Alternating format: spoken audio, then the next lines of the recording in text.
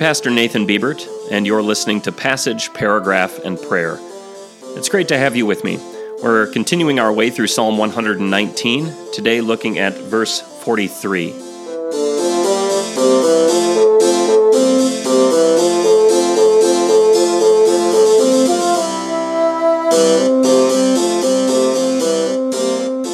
Listen to Psalm 119, verses 41 through 43.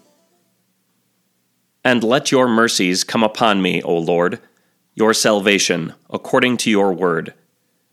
And I will have an answer for the one who criticizes me, since I trust in your word.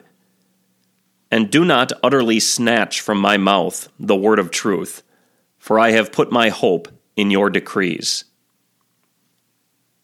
That last verse I read is a very interesting prayer, which raises a few questions. Is the word of truth here God's word of truth? Or is it the psalmist's word of truth, that is, his true and clear witness to God's word? And regardless of the answer to that question, why is it necessary to ask God not to snatch the word of truth from our mouth, and not to do so utterly or to a great degree? Is God accustomed to snatching the word of truth from our mouths, so that we need to ask him to restrain himself? It seems that the psalmist is acknowledging two things. First, his hope is in God's decrees, God's word. Second, in spite of that hope in his heart, it doesn't always get truthfully and clearly communicated from his mouth. So just as Jesus taught us to pray, "Lead us not into temptation," even though God never tempts anyone, so too the psalmist here teaches us to pray to God that he wouldn't utterly snatch the word of truth from our mouth, namely that he would keep us from always making a mess of things, or from producing more confusion than clarity when trying to communicate his word or our hope to others. Let's pray. Heavenly Father, my hope is in your decrees, your decree of not guilty on Good Friday, your decree of ownership in my baptism, your decree of sins forgiven in the Lord's Supper, your decree that all who believe in your Son will not perish but have eternal life.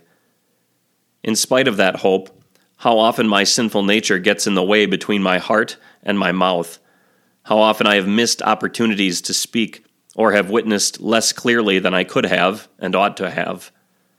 Do not utterly snatch from my mouth the word of truth, but give me opportunities to express the hope I have in your decrees, the hope that your Son has won for all, and enable me to seize those opportunities with grace, eloquence, and clarity.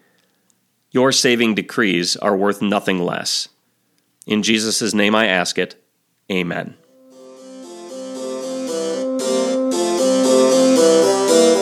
Passage, Paragraph, and Prayer is a podcast of Trinity Evangelical Lutheran Church in Winner, South Dakota.